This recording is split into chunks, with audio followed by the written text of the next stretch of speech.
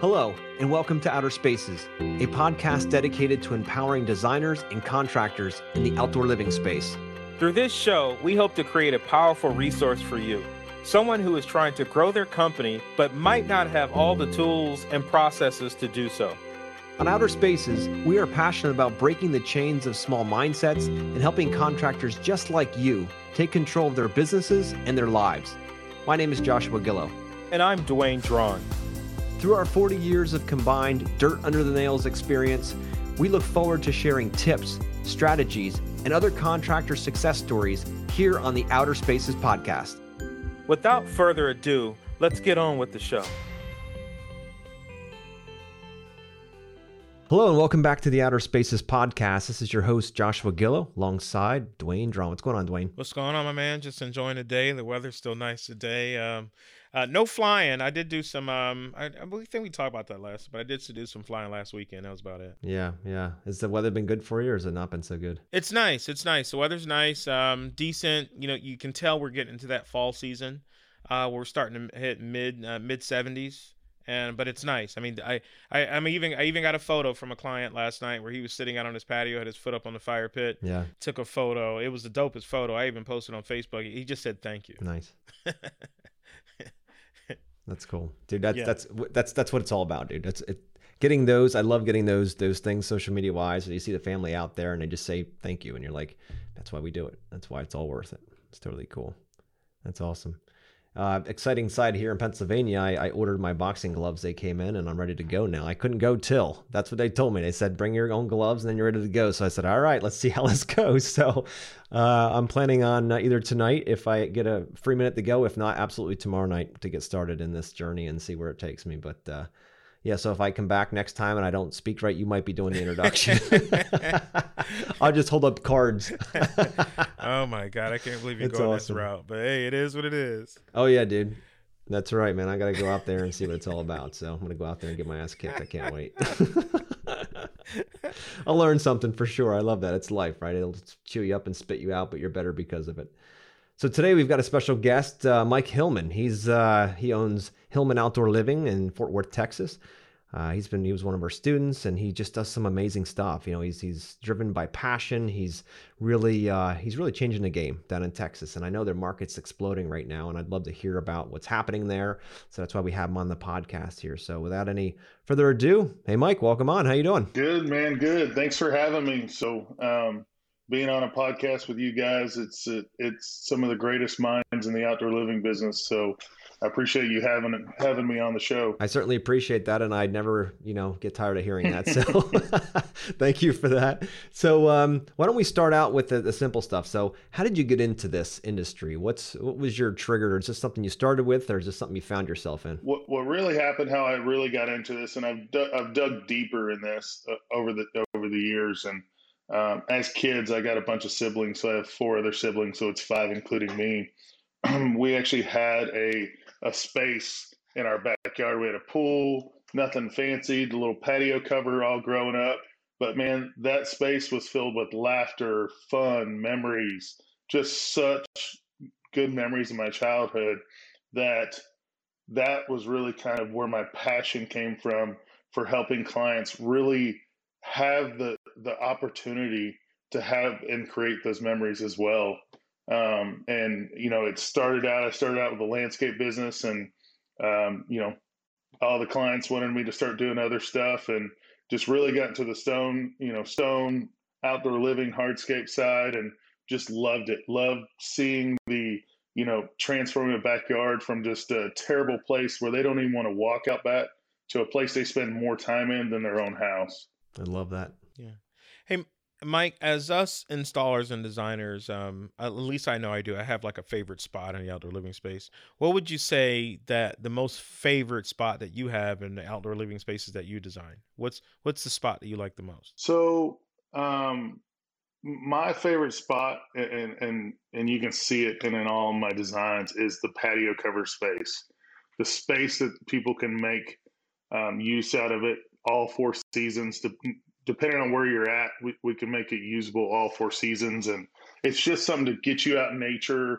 A lot of people are working from home now, and it's just a space you can sit in, be peaceful and tranquil, but you still have all the elements around you, and wind and rain, and you're just protected from all that, but you're still able to experience it. That's awesome, man. That's awesome. And you know what? I love your passion, and then you are dialed in when it comes to the why. You're dialed into what you're doing and what your mission is. And I know so many I hear in the industry that are looking for the next job or the next paver patio or the next this, but you get it, dude. It's about creating those spaces that you can create memories in. And since it comes from your childhood, I know it's even deeper in you. So that's awesome, dude. Anybody listening, that's what it's all about. It's about creating those spaces for those families and adding that value, because at the end of the day, that's why we're doing it. That's really the main thing there. So, tell us a little bit about the Texas market. I'm in Pennsylvania, Dwayne's in Chicago. You say Four Seasons. It's something that we strive for here in these areas, but you guys actually have a better chance of making that happen. So tell us about your customers, what they're looking for, and how the market is in Texas right now.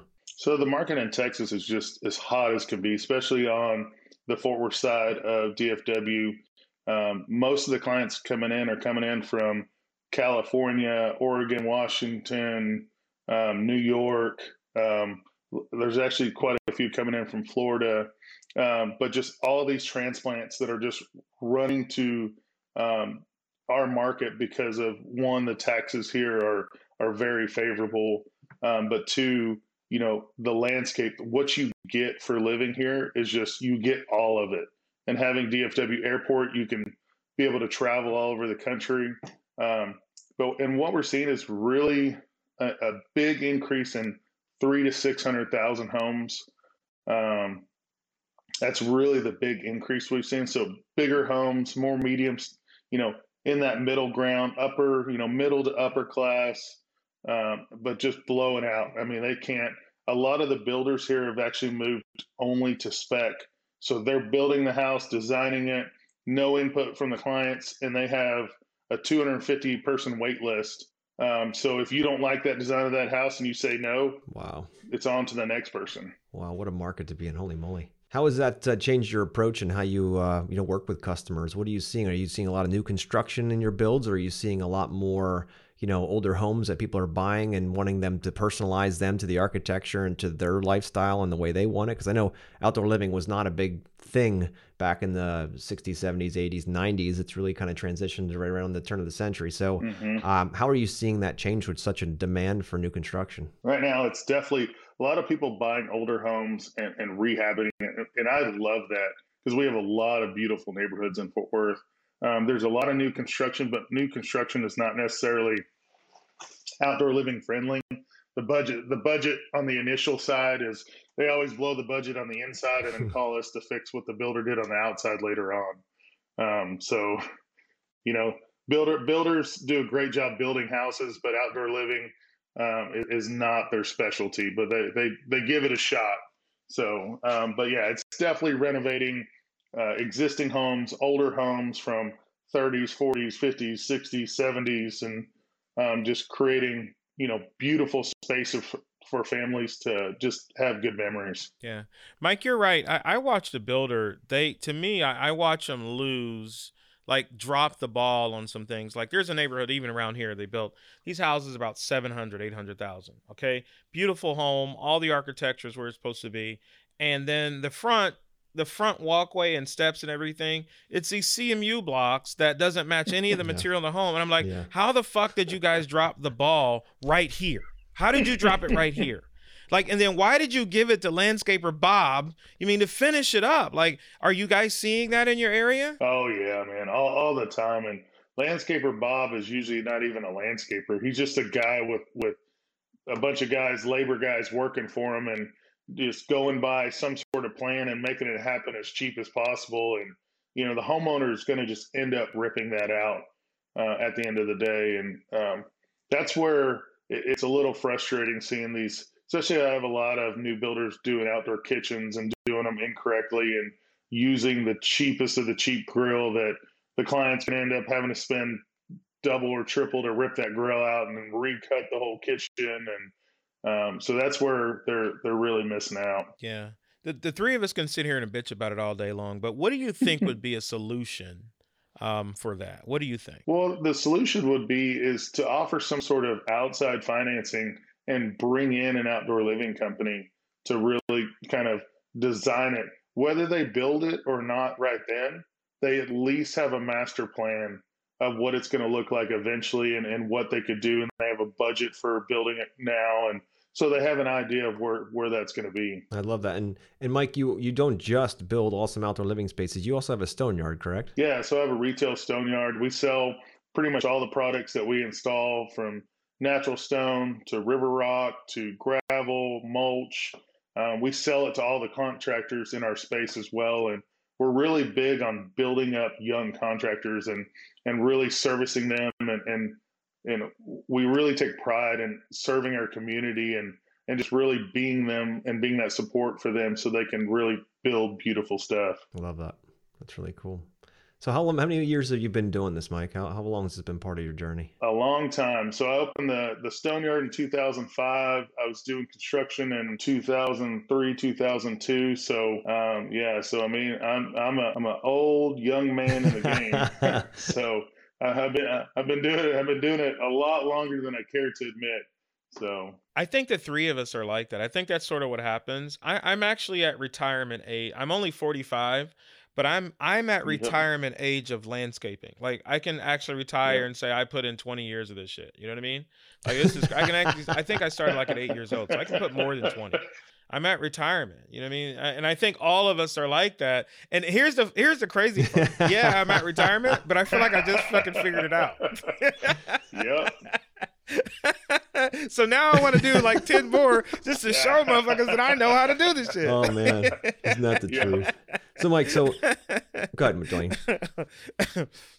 So I'm sorry.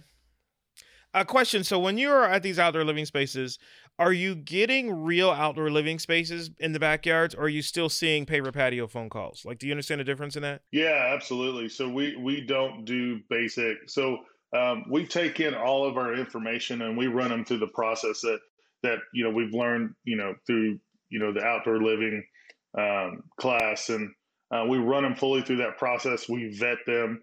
So before we even go out there, we have a phone call with them. We get exactly what they want. We go over budgets and what things cost.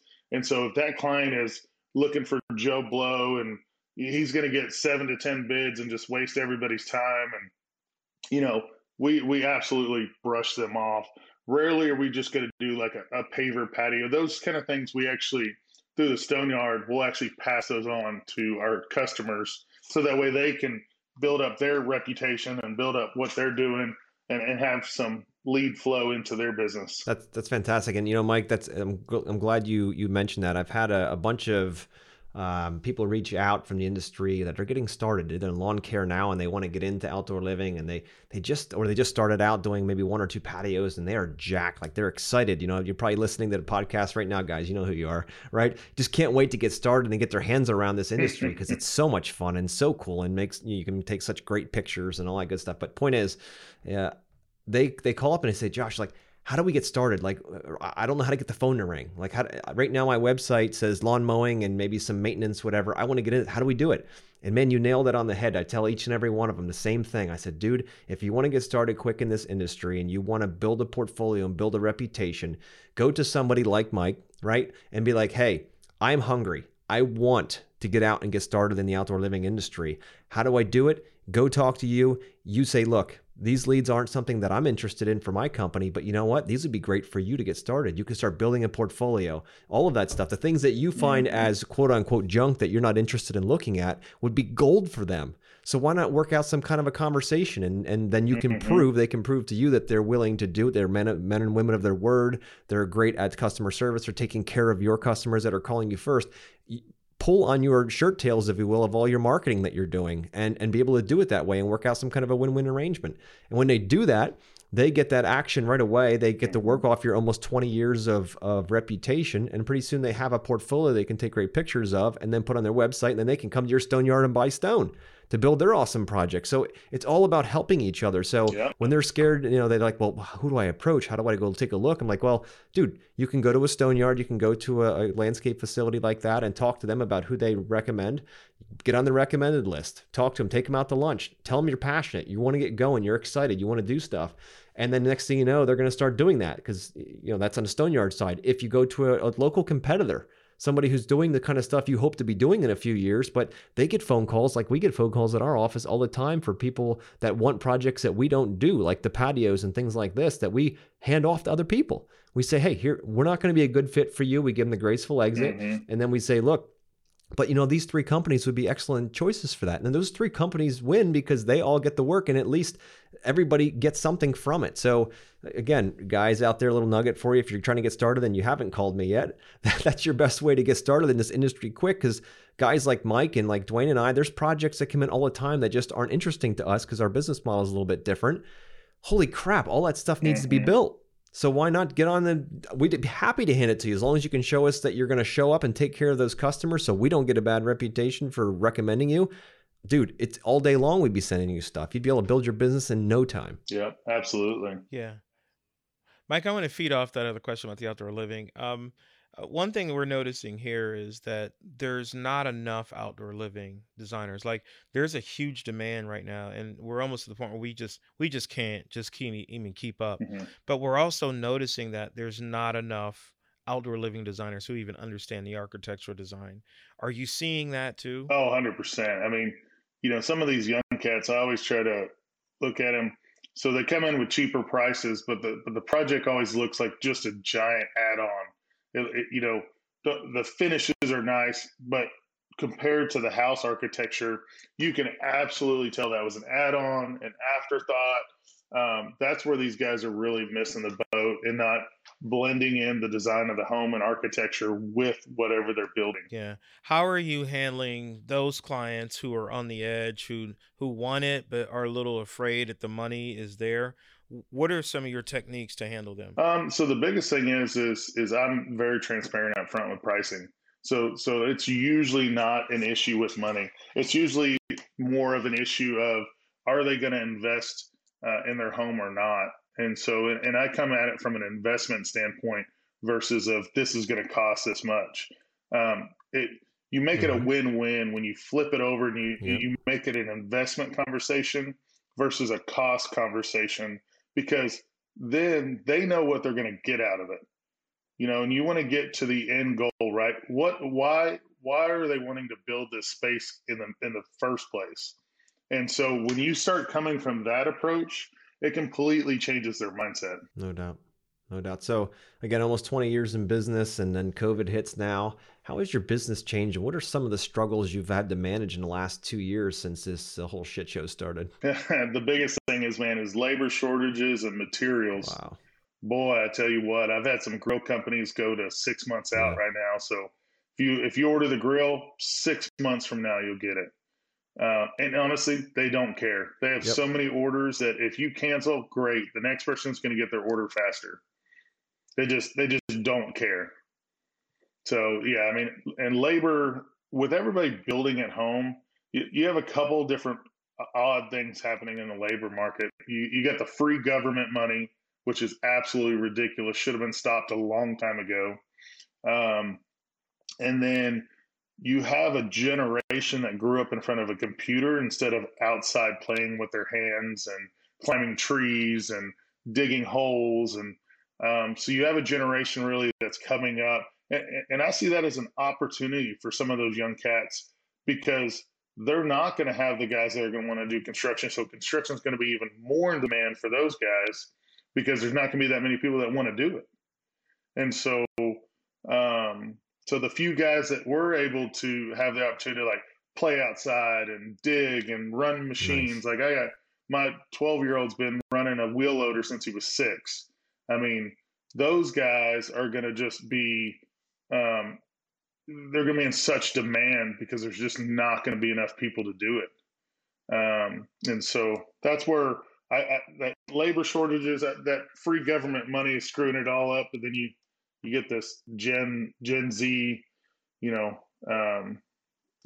generation coming up as well. Mike, I'm such a solutions guy. Like, even though I think the government, okay, they gave out too much money, but I when I look at that, as I don't even want to be political here, but as whoever that guy was who was in charge, regardless if you like him or not, I think what they did throwing that money out there, I think is what saved the economy.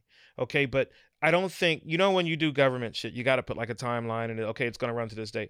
I don't think they realized the vacuum, it was going to create that type of vacuum. So I don't even want to blame the government, say they're throwing money out, but they have to put dates. And I don't think there was a time and say, okay, now everybody's get back to work, let's stop it. You know what I mean? I don't think they knew that. I think we were running up against some shit that nobody knew about. Here's what I'm noticing too, though, and this is a segment to what's going on. Do you see that we're getting to more of a mechanized construction field where there's more machines on Absolutely. The ground? 100%. Not only that, I just bought a 2022 Switch and Go truck. So I'm going to have a bunch of beds, and I'm actually getting into the Switch and Go, which basically is you drop a dumpster, or they even have a dump body bed. They have a bunch of different beds that make it multi-purpose. Just because of that, I actually custom built a all-terrain forklift trailer to pull behind it. So instead of sending 3 or 4 guys in a crew to go unload materials by hand, I'm sending a truck and a trailer and one person to unload it off that truck. And not only that, they're conserving energy because they're not doing it by hand. And so I'm definitely seeing more mechanized, more technology. I try to stay on the cutting edge of all technology, and it hurts my bottom line sometimes just because I want to be that cutting edge guy. But always constantly learning how to do new stuff is really kind of the hard part. But yeah, mechanized for sure. Machinery, equipment, specialty tools, the vacuum operators that go in excavators. I think the biggest game changer this season has been an excavator. I did not realize how handy that excavator has been for my company. Mike, I could shoot myself. It's our head contractor. He does he leaves the loader in the front yard, doesn't even go in the backyard. And he has 2 excavators, and different job sites. He has a big one and a smaller one. And what he does is he parks the excavator. We don't even destroy. We could do a $100,000 job and only destroy 1 foot around everywhere we're working. I mean, it's insane. So he uses the excavator, gets everything out, and then they have 2 buggies that are on tracks.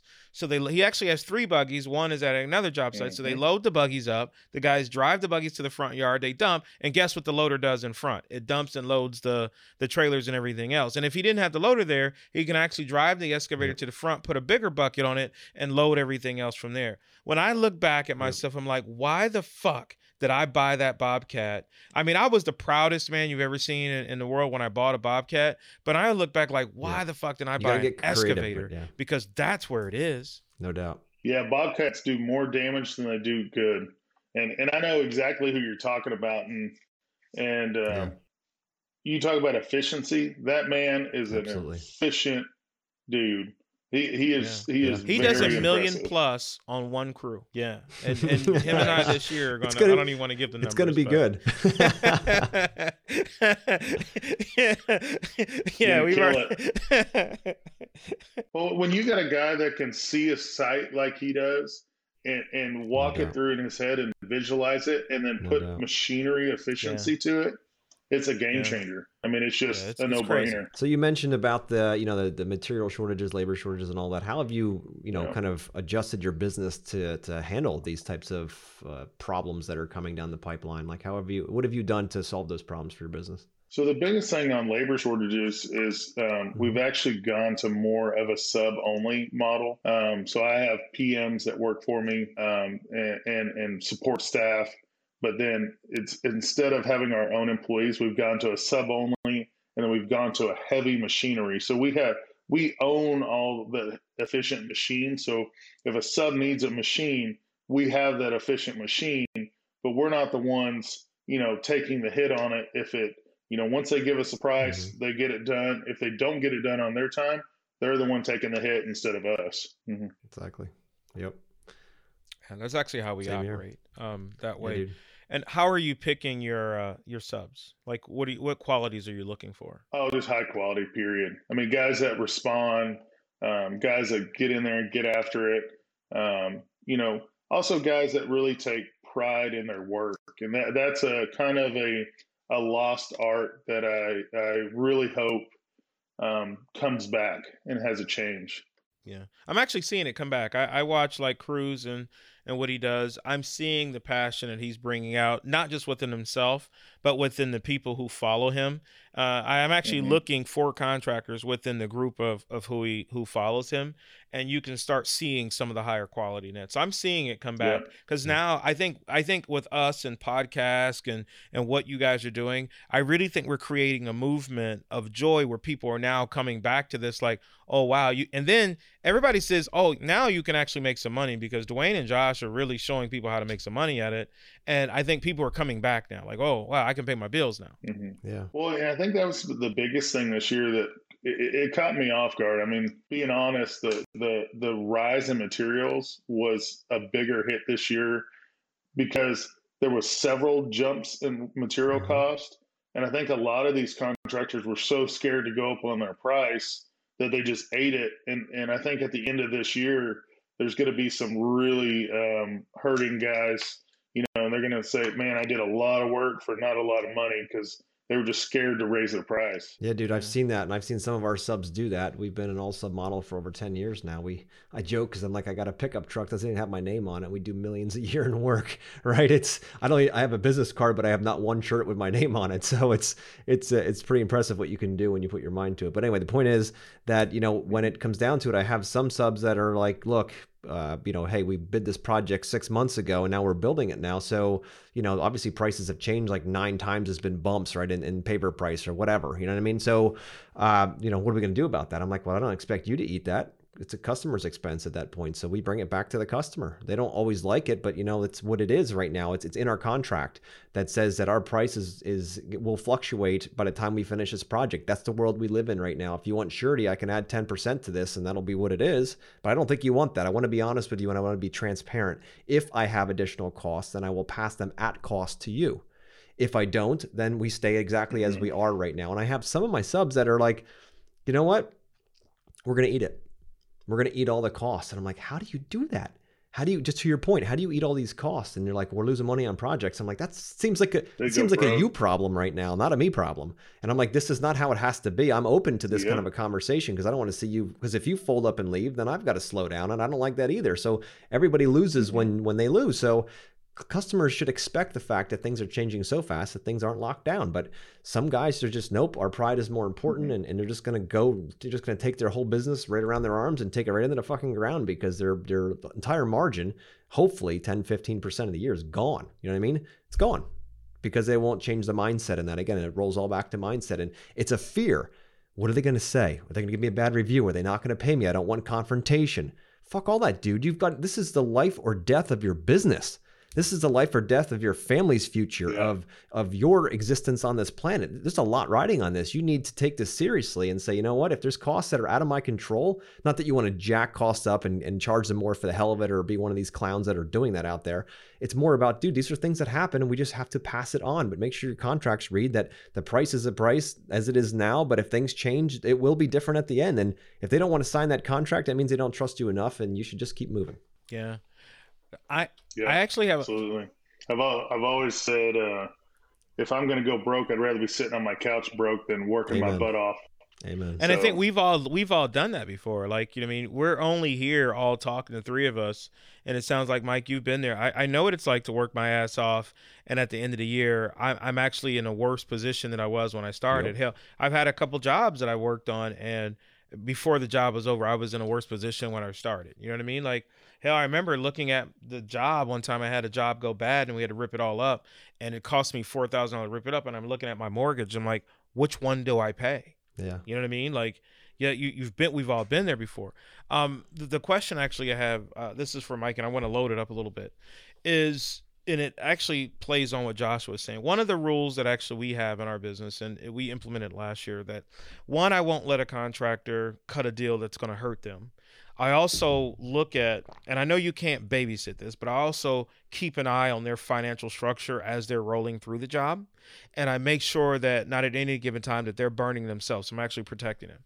In that process, as we build, I would like to start having meetings with contractors and have classes. Are you guys at the size where you're implementing that now, or is that something that you may look at in the future too? Yeah, I may look at that in the future because really just building that team around you, that sub team, that you want them to be financially healthy as well and being able to make money and feed their family and pay their equipment bills.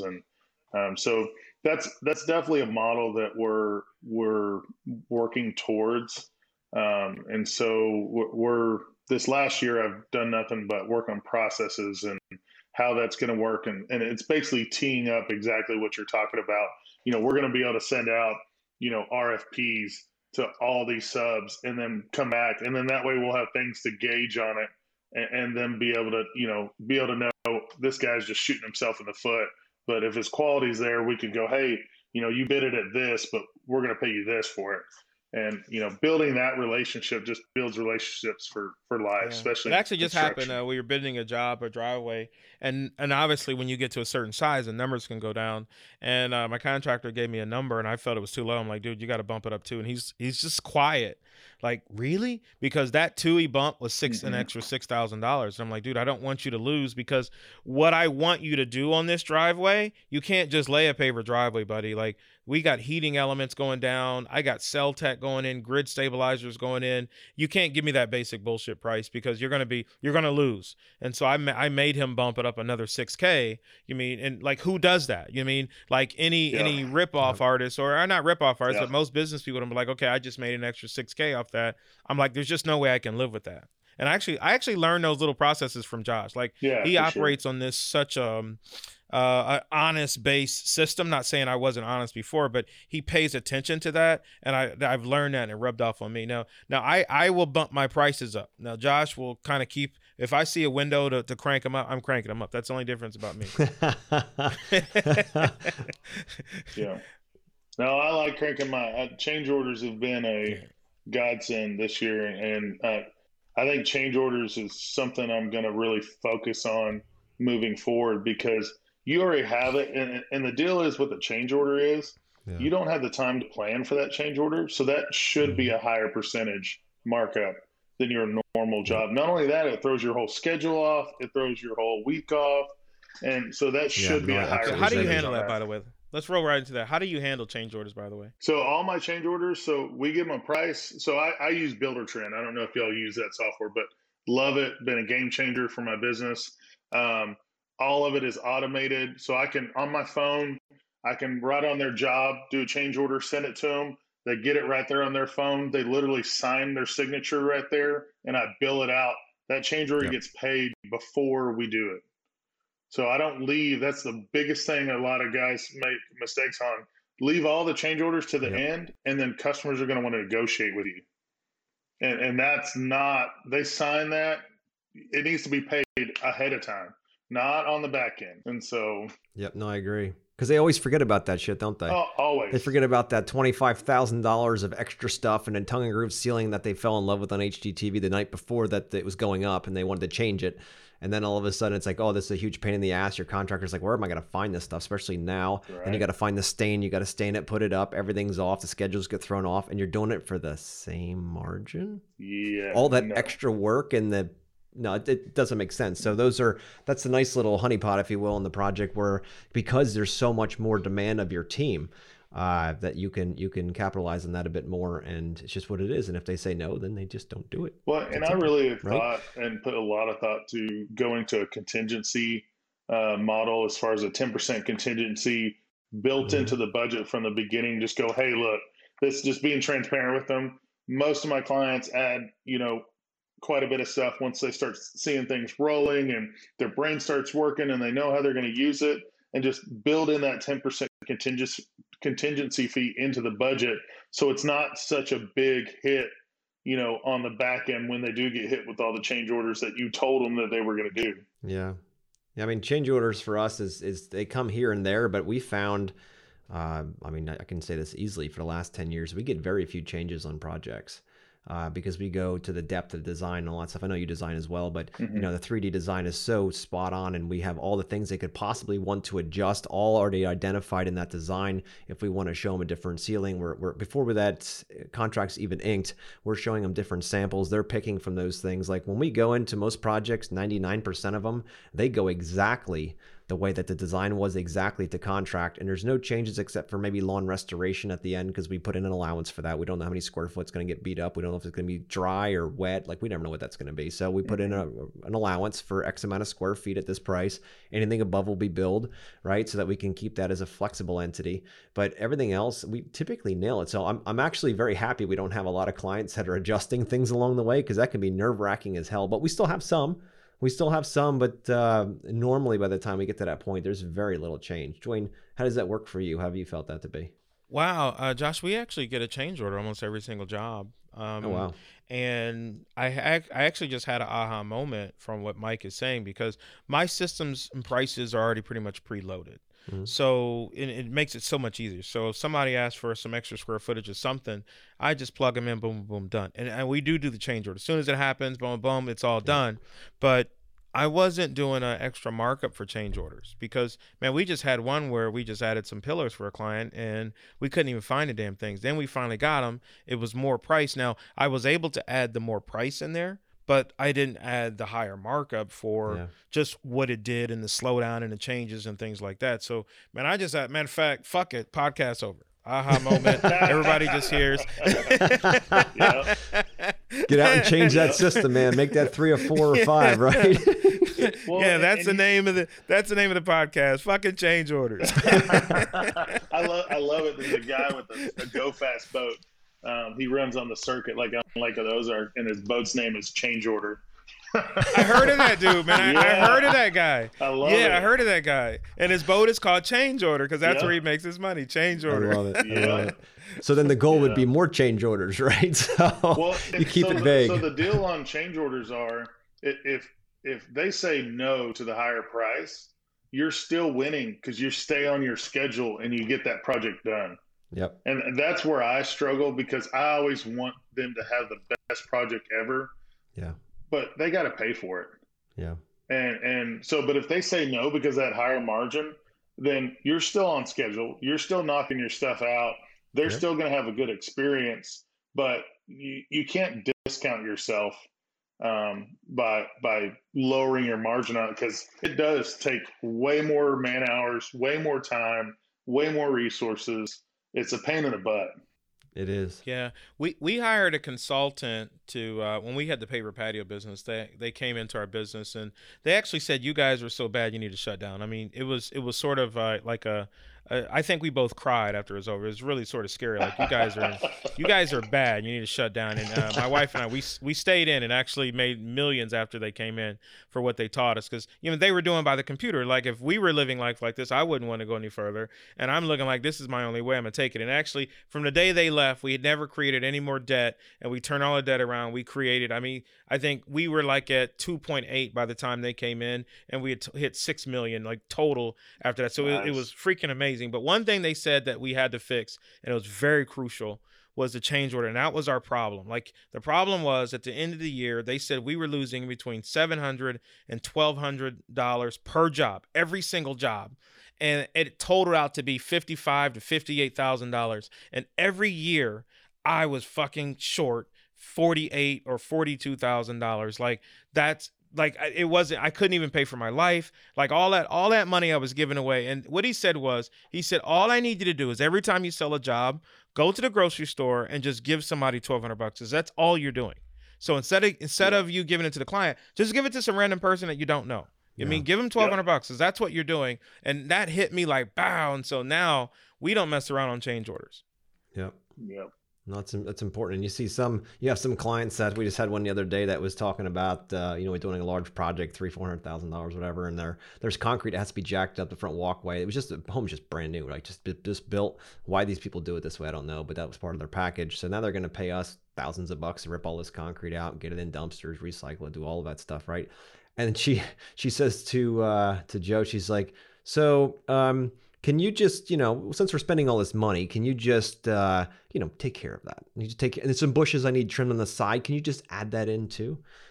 And Joe's like, our price is our price. And people don't work for free, but this idea in this industry, especially that, oh, you're there. I mean, what's a little extra sweat? I mean, it's not that big a deal. I could do it if I had the time, right? This is the kind of mentality some of your clients come to you with, and you got to stand your fucking ground.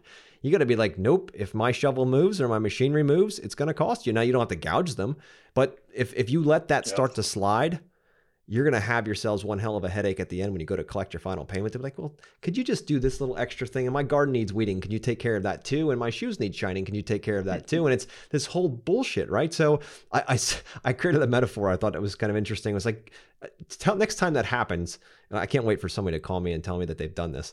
Next time that happens, or somebody says, can they get a freebie or some extra stuff added in bonus because they're just awesome people and their money buys more apparently than everybody else's.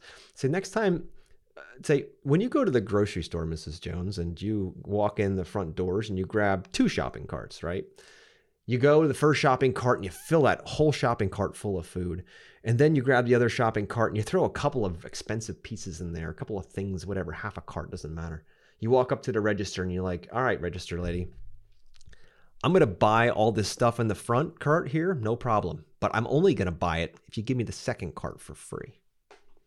How effective do you think that's going to be at the supermarket? They're going to say, get the fuck out of here, dude. You can't buy all of it. Get the hell out. That's the angle and the attitude we need to come from in this industry, and stop giving shit away. Because when you do that, all the rest of us have to deal with that mentality as well. And you're not helping the industry out. You might be helping one thing, like one project out, but it keeps happening. And then you wonder why you can't make margin at the end of the year. You wonder why you're going project to project, because you're giving your shit away. You don't respect yourself enough to say, no, my time is worth my billable rate, and that's what it's going to be. There's no way around that. And it's, again, not about gouging people. It's about being, and it's not about being nice or not being nice either, right? You can be nice and be like, yeah, sure, we can easily add that in. It's going to take me a few more hours, maybe about $200, $300 to do that. Would you like to add it in? And just leave it at that. And if they don't respect that, you shouldn't be working with them. Got a question for you, Mike. Yeah. How often does that happen to you? And then how often do you let it slide and don't? Got to be honest. So being honest, that's, I'm preaching to myself here because it does happen, but we are getting better at it. But it is true. I mean, the mindset of giving stuff away for free, you might as well be taking time from your family, time from your friends, time from your hobbies that you like to do. I mean, that's what they're asking you to do. It is really, I want your time on this earth for free because I gave you business. And that's not fair. Yeah. I always tell my wife all the time, and I said, it's not that they know it, and it's not that they're out to do it. I said, it's just, let me see if I can break this down. Faith is what you make it, and sin is what you believe in. Okay. So whatever you see your parents do, I don't care if your mom and dad are bank robbers, you as a child will grow up to think bank robbing is okay because you saw them do it. You think it's okay. And so what I always tell my wife is you have to pay attention to the clients. I said, because they'll cheat from you. They'll steal. They're thieves, and they don't realize it. So it's not like they're waking up saying, I'm going to fuck Wayne over. I'm going to steal from him, but it's become a culture. Like who can walk into a dealership and say, hey, I want to see your invoice. Okay. We think that's normal, but that's not normal. That dealership needs to make money. I mean, they got bills to pay. They got lights to pay. They got pens and phones. They got to be able to close those deals, computers and everything. But who the fuck do we think we can just walk in there and say, give me your invoice because I want to buy the car for what you paid for it? And it's bullshit. But it's one of those things that we think it's okay and clients think it's okay. How do you guys, when you see that coming, do you have any procedures that, helps you deal with that? Not really. So the biggest thing I always ask clients is, if I asked you to go to work tomorrow for free, I'm going to slash your salary by 20%. I mean, what would you say to that? And once they're able to process that and kind of walk that through, they're like, okay, I understand. And usually they move forward. We try not to give anything away for free because it just kills not only that, those same customers that want it for free are always going to be the same customers that are going to complain that the job's taking too long. Right. So I have a perfect example. I had a client add like $30,000 in change orders, and then a week later send us a hot text message to me and all our PMs that this job's taking too long. This is that. And we're like, you just added $30,000 in change orders. That you, just because you approved it doesn't mean it's happening tomorrow. There's planning. There's all sorts of stuff. There's backlogs. All the contractors are backlogged. So we'll do everything we can do to get that. But the original timeline is also changed because of those changes. It impacts the entire project for sure. No, I mean, it's definitely some awesome stuff here. Now, I have one final thought that I want to run through before we finish up here. You mentioned it earlier, and I know Dwayne and I are very passionate about this, and I know you are too. Client experience, right? How has that changed in the last 10, 15 years? The whole concept of giving a shit about what your clients are thinking, how you're addressing it, how you're hitting their hot buttons, how you're hitting their life effects. Like how has our customers become more sophisticated and expecting a better customer experience? So I think all that goes down to front end work. I used to vet my clients pretty well, but once I really implemented the outdoor living class that you have, it took it up to another game. So what I've realized, I'll give you a perfect example. I had an attorney, I designed his job, gave him a price, $200,000 job, really nice people, and him and his wife, and he's like, hey, send me your contract. I want to go through it. I'm like, great. It's an attorney. That's what they do. I thought he was going to redline that contract and just kind of go, I want this change and just go through it. And like, which he's an attorney. That's his job. He sent me his own contract. And so my response to him was, not only am I not going to put my company in that liability, but now our company is not even going to complete the shop, even if you sign my original contract, because you're setting my company up for failure. Yeah. And that's not fair to the people that I pay, their livelihood. They pay their rent, their mortgage, their cars. I'm not going into something handcuffed to a timeline, to whatever you want to create in your favor. And so just vetting these clients, I mean, you should have seen his face when I told him I'm not doing his $200,000 job. I'm sure he slept on the couch for about 2 months after that because his wife was pissed. So, What year is it right now, Mike? What year is it right now? Subtract how many years ago is 2013? Yeah, 8. I just settled last year a $10,000 lawsuit from that bullshit that I did. I had a client who was a big job, 170,000, and he sent me his contract, and I signed it like a dummy. It actually released the business through to me as a person. I hope the fuck he's listening to this podcast because he's the biggest piece of shit on this earth. And he followed me through social media too. He went to court and everything, but he's the biggest piece of shit. He went through my old business, which is Paver Stone, came through me personally because that's the way I signed it. Felt that he gave me too much money for the job and turned around and sued me for $10K. The lawsuit was small, but the attorney that he hired was following my life, was attaching. I mean, they wanted a judge to give me all kind of stuff. I had to hire this high-priced powered attorney. It's like $600 an hour to just knock it off and get this whole thing settled. I finally got it stopped. I got it settled. I'm sticking it up his ass right now, and I hope he's listening right now as he's speaking because the energy, I know that last check he's going to fall over because he cheated the hell out of me, but this is what the hell happened because, and you know what the problem was? There was a code in there that said he's not liable for the swimming pool company. And what happened was the swimming pool company showed up 4 months late. By that time, equipment's gone back. We had 2 excavators on rental. I mean, it was a big job. I mean, by that time, I had to get that stuff back. Like, I'm not going to sit here and wait for this. And then I waited for almost a month and a half with these machines on rental because these guys kept saying they lied to him 14 times and he never held them accountable. But he held me for it. That would be a big advice. Never let somebody change your contract. If they don't want to sign it, then they're not your client. And there's such power. Yeah. You guys out there listening, there's such power in telling a client no. Such power in that, and not from an egotistical trip kind of bullshit. I'm talking about a pride within yourself. We've had clients, and a couple this year, who think their money is greener and more valuable than everybody else's, and they're demanding time frames. They're demanding this, they're demanding that. And when they start demanding, we say, well, hey, if this isn't good enough, there's other people that can serve you.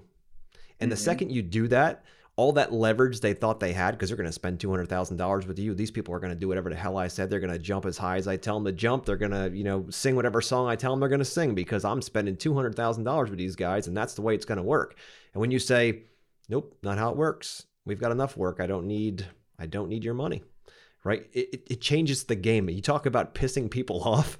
It is the most amazing feeling when you can just say, guys, look, that's not how we roll. We have clients that are like, hey, you know what? I'm an architect, or I'm a this, or I'm a that. I want to see all the costs associated with the project. I want to know what your labor rates are and all this kind of stuff. And I say, you can have that from somebody else. I trust my guys. This is what we do.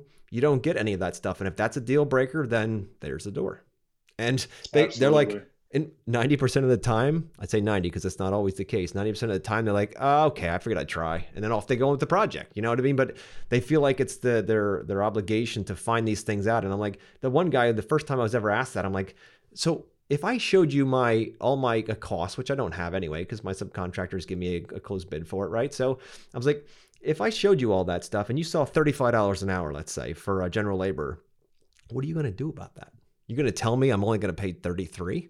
Like, what information does that even help you with, or materials? You going to go out and price my materials for me? I'm like, that's not going to happen. I absolutely have no interest in that whatsoever. So it's a hard no. But I don't tell them no. I said, sure, you can have that with another company. You know what I mean? It's not going to be right. us.